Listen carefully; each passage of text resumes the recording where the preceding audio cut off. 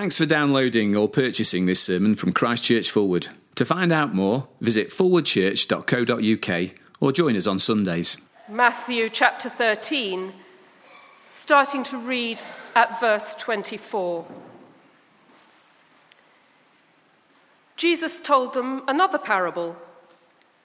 The kingdom of heaven is like a man who sowed good seed in his field. But while everyone was sleeping, his enemy came and sowed weeds among the wheat and went away.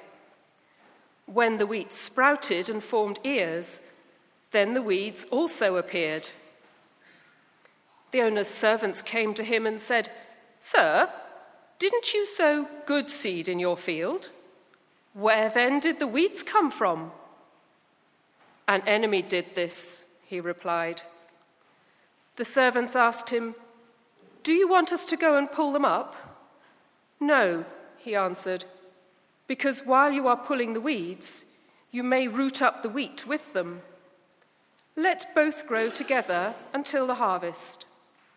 At that time I will tell the harvesters, 'First collect the weeds and tie them in bundles to be burned. Then gather the wheat and bring it into my barn.'" He told them another parable. The kingdom of heaven is like a mustard seed, which a man took and planted in his field. Though it is the smallest of all your seeds, yet when it grows, it is the largest of garden plants and becomes a tree, so that the birds of the air come and perch in its branches. He told them still another parable. The kingdom of heaven is like yeast that a woman took and mixed into a large amount of flour until it worked all through the dough. Jesus spoke all these things to the crowd in parables. He did not say anything to them without using a parable. So was fulfilled what was spoken through the prophet. "I will open my mouth in parables. I will utter things hidden since the creation of the world." Then he left the crowd and went into the house. His disciples came to him and said, "Explain to us the parable of the weeds in the field." He answered, "The one who sowed the good seed is the Son of Man. The field is the world, and the good seed stands for the sons of the kingdom. The weeds are the sons of the evil one, and the enemy who sows them is the devil. The harvest is the end of the age, and the harvesters are angels. As the weeds are pulled up and burned in the fire, so it will be at the end of the age. The Son of Man will send out his angels, and they will weed out of his kingdom everything that causes sin and all who do evil. They will throw them into the fiery furnace, where there will be weeping and gnashing of teeth. Then the righteous will shine like the sun in the kingdom of their Father. He who has ears, let him hear." Penny, thank you very much for reading. Do keep that Bible passage open in front of you as we are looking through these parables in Matthew chapter 13. We started a few weeks ago, and if this is your first week here, well, this will stand alone. It will still make sense, so keep the Bible open in front of you if you will. And then I'm going to pray that God would speak to us through the Bible as we look at it together now. So let me pray. We've sung, Heavenly Father, that your word is urgent, and we pray we would see something of the urgency of the biggest issues that we could ever deal with tonight. We ask, too, that as we've been singing, that you would test each of our thoughts. May we have open hearts and minds as we look at your word. And we pray, as we've been singing, that when there's a tempting choice to doubt or delay a response, we would not go that tempting way, but rather would hear your voice and respond immediately. And we ask this in Jesus' name. Amen. I don't know whether you're into watching the news. I know people don't do it as much as they used to. I tend to watch it at least once a day. But I'm not entirely sure why I do it regularly. It makes me feel sad, really sad. not just because I've had enough hearing about Brexit, and that seems to be the only news item these days, but because watching the news leaves me confronted with the terrible wickedness and evil in the world.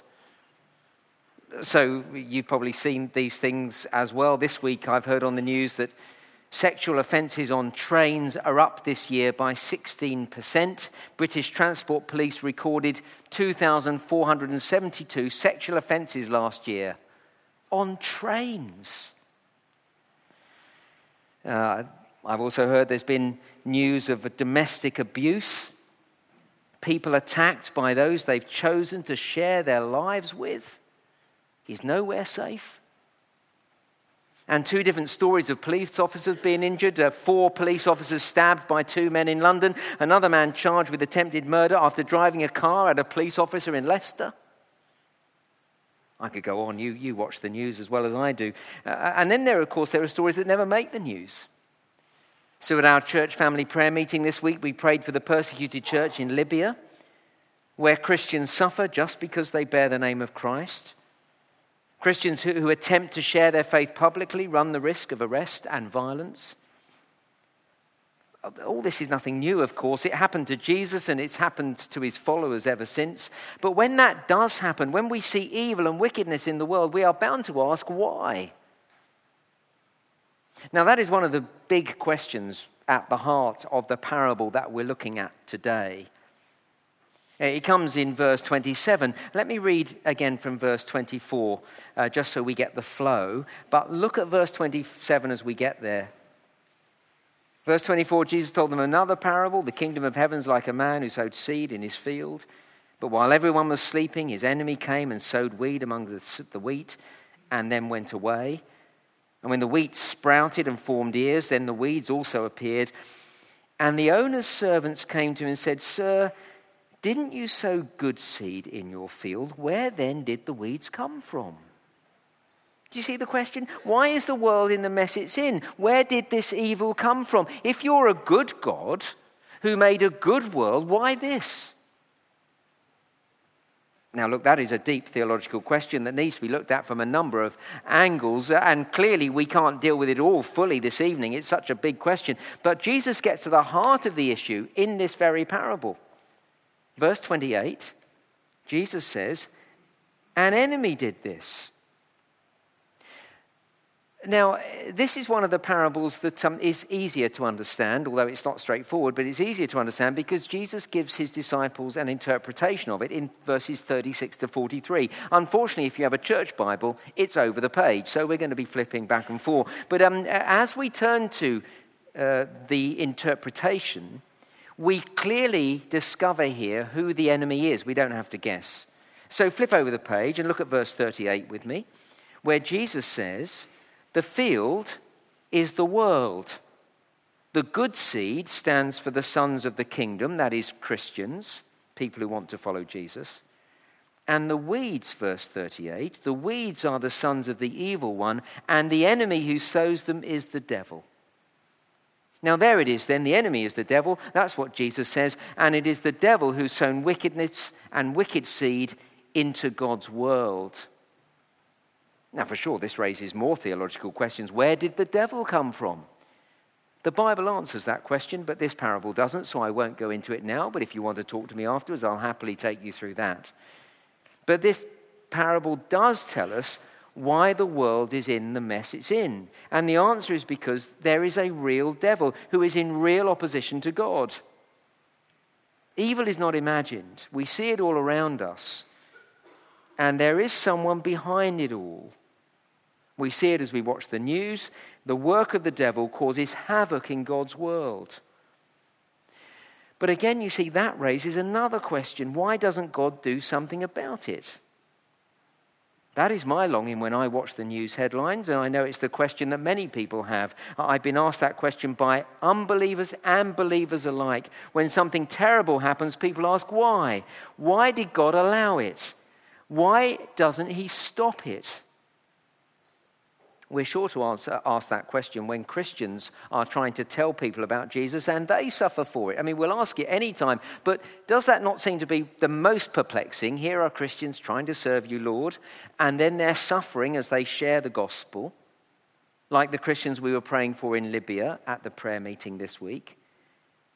When that happens, you're bound to ask, why doesn't God just get rid of all the evil in the world? That is the question raised in verse 28. Back to the parable on the other page. See, in the parable, the master explains to the servants that the evil weeds are in the world because of the enemy, the devil, and the servants, who Jesus tells us in verse 39 are the angels, the servants, the angels, ask the question, verse 28, do you want us to go and pull them up? Shall we get rid of the evil, get shot of it, uproot evil from the world? And everything in us, well, at least everything in me, is saying yes. That would be terrific. Get rid of the evil in the world. Just in the last couple of months, I've been made aware of a number of extremely sad situations that people in this very church family have shared with me. I feel privileged that people feel able to trust me with such personal information, but I feel so sad to know the burden and pain that people here, friends, are living with right now, people in this room. In this broken and sinful, evil world, people among us are suffering terribly. And so when I hear this question in verse 28, when the angels ask the Lord, do you want us to go and pull up the weeds, get rid of the evil? I am longing for the Lord to say yes. Wouldn't it be wonderful to wake up every morning and the world would be right? Turn the news on every day, and all that we heard was good story after glorious happy news, all the way through the news at 10. No bad news to report ever. I long for the angels to be sent out by God to get rid of the weeds, to uproot evil from this world. But that is not the answer the owner of the field gives us. Verse 28, do you want us to go and pull up the weeds, get rid of the evil? Verse 29, no. It's a perplexing answer, isn't it? And especially when Christians are the ones suffering at the hands of evil. That, of course, is the context here. In chapter 10, Jesus has sent out his disciples into the world to tell people about his kingdom. He sent them, and as he sent them, he warned them that they'd be arrested and flogged and imprisoned and killed. That all comes in chapter 10. And it was so. In chapters 11 and 12, the responses to Jesus are hostile. And then, of course, as the years go on, many of Jesus' disciples were arrested and flogged and imprisoned and killed. And that has been the case throughout the history of the world and the church in the last 2,000 years. In fact, did you know that there were more Christian martyrs in the 20th century than in all the previous 19 centuries combined? We try and tell people about Jesus. We do the work of spreading the message of the kingdom of heaven. We tell people about Jesus, obeying his command to make disciples of all nations, and yet so few people become Christians, and we're rejected. And for many Christians, that rejection means significant suffering just because they tell others about Jesus. That, of course, is precisely why Jesus is telling these parables. He's telling us that is what it's like in God's kingdom. See, verse 24, the kingdom of heaven is like this parable. Working for the kingdom of heaven, we're sure to wonder why God doesn't rid this world of all evil, why he doesn't send out his angels to pull up the weeds. And verse 29 tells us why. See, the angels say, should we go and pull up the weeds? Verse 29, no, says the owner of the world, don't pull up the weeds, because while you are pulling the weeds, you may uproot the wheat with them. Now, if you've been here these last weeks, you'll know that I'm a complete buffoon when it comes to gardening. I like pottering around in my greenhouse, but I really don't have a clue what I'm doing. But as I came to this week's parable, I thought, now I'm on safe ground. Weeds. I know all about weeds, not just because I am one, but because I know they are bad and you're supposed to pull them up. Every gardener knows the frustration of weeds. Just like the parable, you don't plant them, you put good plants into the garden, but somehow the weeds are always there. I know about weeds, you pull them up. But no, it is not that straightforward. First, weeds can look very much like plants, or maybe the other way around. Plants look very much like weeds. Weeds and plants look the same. Jesus makes exactly that point in this parable. It doesn't come out clearly here, but in the original, the weeds are darnel. And as darnel grows, it initially looks like wheat. It's hard to tell the weeds from the wheat. In my enthusiasm to rid our borders of weeds, I have pulled things up only for Caroline to tell me that I've just pulled up a perfectly healthy plant. On occasions, I've even pulled up plants that she had planted only the week before. Weeding the garden is not as straightforward as it seems. But not just because weeds and wheat look the same, that is dealt with here, but because when weeds are growing alongside wheat, and this is actually the problem Jesus addresses in verse 29, when weeds and wheat are growing in the same field, if you pull up the darnel, their root systems can be so completely entwined with the root systems of the wheat. So as you pull up the darnel, you pull up the wheat as well. This parable brilliantly describes the world we live in. Evil and wickedness completely entwined with goodness and kindness in this world. They live so closely together in the world that you can't uproot one without the other being affected. Now look, I'm going to give you an illustration of this, although that is what I'm going to say now is not the point in the parable. I'll come on to the point in the parable. I'm just going to make an illustration. And to do that, let me be autobiographical for a moment, so that we can just see how goodness and evil are enmeshed together. In my best moments, I am capable of acts of kindness and generosity and compassion and thoughtfulness. In my best moments, I can have genuine care for the marginalized and weak and downtrodden of society. But there is another side to me, a side which most of you never see, although I wouldn't be surprised if you haven't had a glimpse of it, a side which causes me to despair of myself. Because I can be the most selfish and thoughtless and stingy person who says unkind things and thinks murky thoughts. On occasions, I don't care a jot about all those who are poverty-stricken and who suffer such horrendous circumstances in the world. There is in me great good because I'm made in the image of God, and there is in me great evil because I'm a fallen, sinful human being. And while this parable isn't talking about the enigma that is every one of us, that is not the point of the parable, and I'll come on to this in a moment. Still, looking at ourselves illustrates the issue in this parable. Just as good and evil is intertwined in us, it is running right through the world. I'll give you another illustration, just so we get it. Take the internet. It can be used for such good. Crowdfunding to raise huge sums of money to help people, passing on important information to millions, bringing enjoyment through social media. The internet is a terrific thing. But you don't need me to spell out the wickedness of the internet. From the way we waste hours of time on it, to the 68 million searches that are made every day for pornography, every day, 68 million, to the terrorist activity that is plotted through the internet. Great good intertwined with great evil. One more illustration. Take politics. We might be fed up to the back teeth with Brexit. We might feel that we don't trust politicians as far as we can throw them. The way the economy has been managed, along with the MPs' expensive scandals of a few years back. All that might have left us feeling very cynical about politics. But great good is done through politics and politicians. Many politicians are hard-working people who have a real desire to bring good and lasting change in education and social welfare and prison reform and the health service, and, I could go on and on. The point is to illustrate what Jesus is saying here in this parable, namely that the root systems of evil in this world are wrapped around the good and the best. And if you uproot the evil, you pull up the good with it. Doesn't this brilliantly illustrate our world? If you get rid of the internet, all the good aspects go with it too. But again, let me say this carefully. That is not the point here. That is just by way of illustration to see the point. And as we turn on to Jesus' explanation of the parable, then we really see what the wheat and the weeds represent.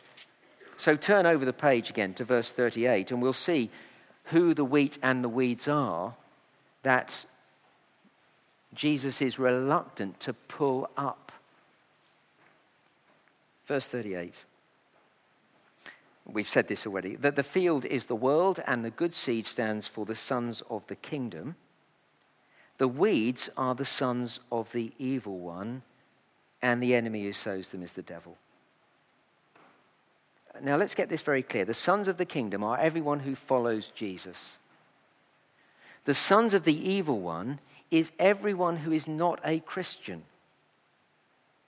Please note it is binary. There are two categories and not three. There are those who follow Jesus and those who don't. And those who don't are described right through the Bible as evil. Now, I need to stop here because if we go any further and haven't got this clear, this could be so badly misunderstood. Please remember that I've already said very clearly that my own life is a confusing mixture of being capable of great acts of kindness and yet of doing and thinking terrible wickedness. So please hear me. I am not saying, and the Bible does not say, that Christians are good people and unbelievers are only capable of evil all the time. I know many unbelievers who are generous and thoughtful and kind towards their fellow man. Yet, throughout the Bible, there is this binary distinction, two categories of people only. And here in verse 38, those two categories are described as those who follow Jesus are the sons of the kingdom, and those who don't, sons of the evil one. And that is because the greatest evil in the world is to fail to acknowledge God as God. That is the great sin of the devil, and therefore anyone who follows him.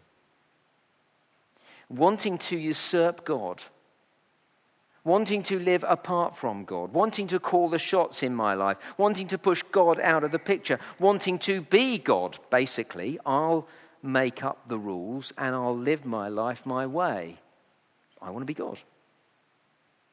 And that is the problem with all those who don't want to follow Jesus Christ. They are saying to God, I don't want you in my life. I don't recognize my rebellion against you. And frankly, even if I do recognize it, it's not something that needs to be addressed.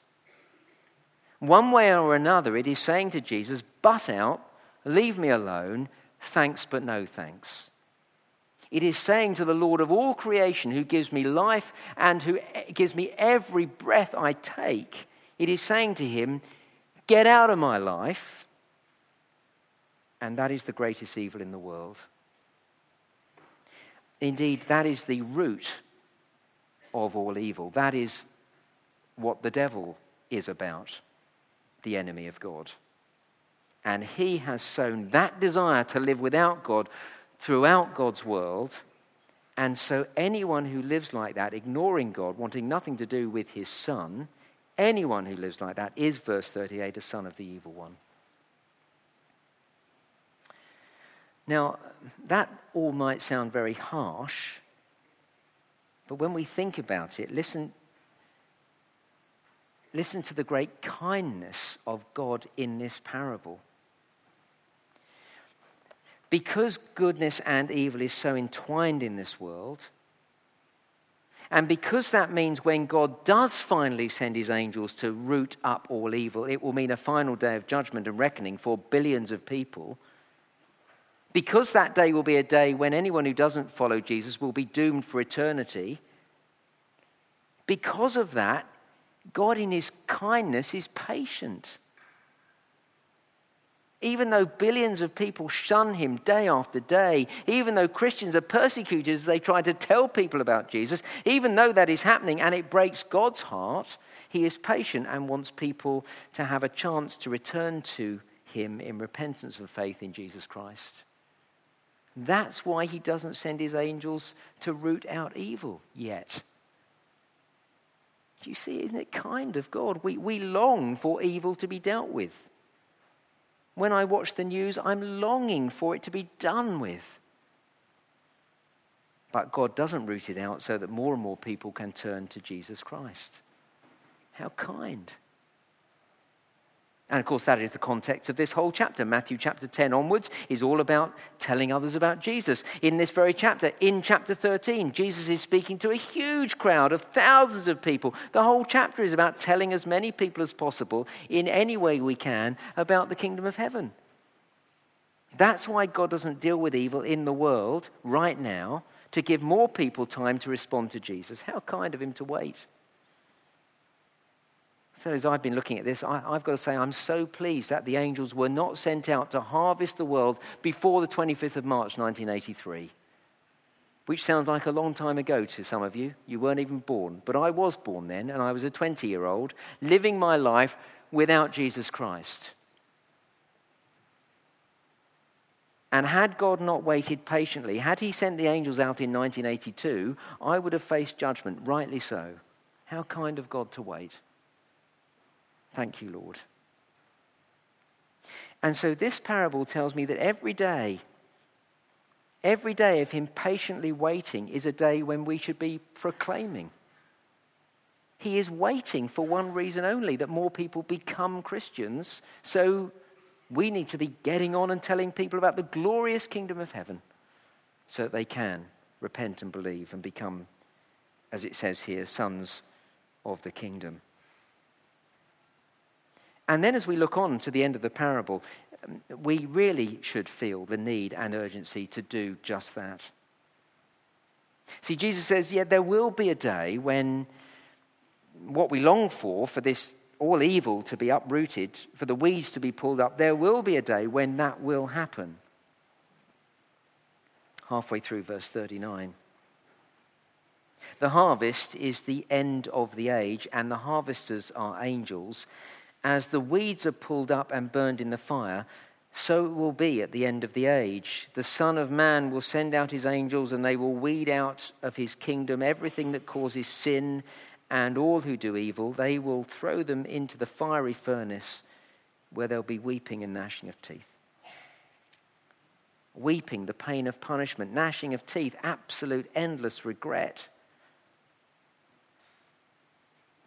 This is not easy to hear, but we must see what's going on here. Here is the most loving man who ever lived, the Lord Jesus Christ, telling us clearly that there is a day of reckoning, there is a day of judgment to come. He doesn't talk like this because he's a vindictive, cruel dictator. He longs for people to turn to him. He's patient, not wanting anyone to perish. He talks like this because it's loving to know the truth. It's loving to know the danger we're in. It's right to know. If there's a great danger ahead, you have the right to know it. Indeed, it would be cruel to pretend that everything's okay if it isn't. So here is the most loving man who ever lived, speaking in these terms, not to frighten us, but to tell us how it is. And of course, when we think about it, judgment is necessary. This kind of judgment of rooting out all evil is necessary if there is to be a wonderful future kingdom. Unless all evil is rooted out, how could the new heavens and the new earth be the perfect place that we long for? And that's where we started. That is what we long for. That's why we're so perturbed by the evil we see in the world. Why when I watch the news at 10, I feel so down so often. We do want God to root out evil, which he will do one day. Isn't that wonderful to think of? You see, on that day when all evil is dealt with, then, verse 43, then the righteous will shine like the sun in the kingdom of their Father. Oh, we have a beautiful, brilliant future to look forward to. But now we must see every day as an opportunity. A further opportunity to tell people about Jesus so that they too have this wonderful, great, brilliant future to look forward to as well.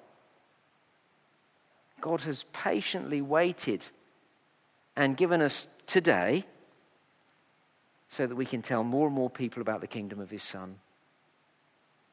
So in every way we can, let's tell everyone we can about the wonderful kingdom of heaven. Let's pray together.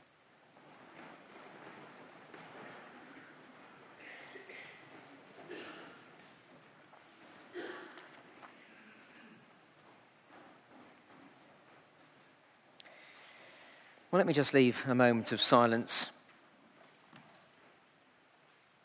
We sang about the tempting choice of doubting or delay. Maybe delay is the thing. We'll put it off. We won't tell people. Why don't we pray about that in the silence? We sung about God's urgent word.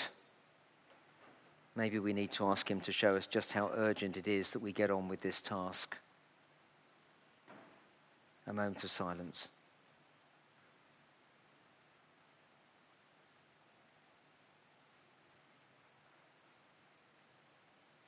Thank you, Heavenly Father, for your wonderful kindness in delaying, in waiting, in patiently waiting. When we look at the state of the world, we long for evil to be uprooted and taken out of this world.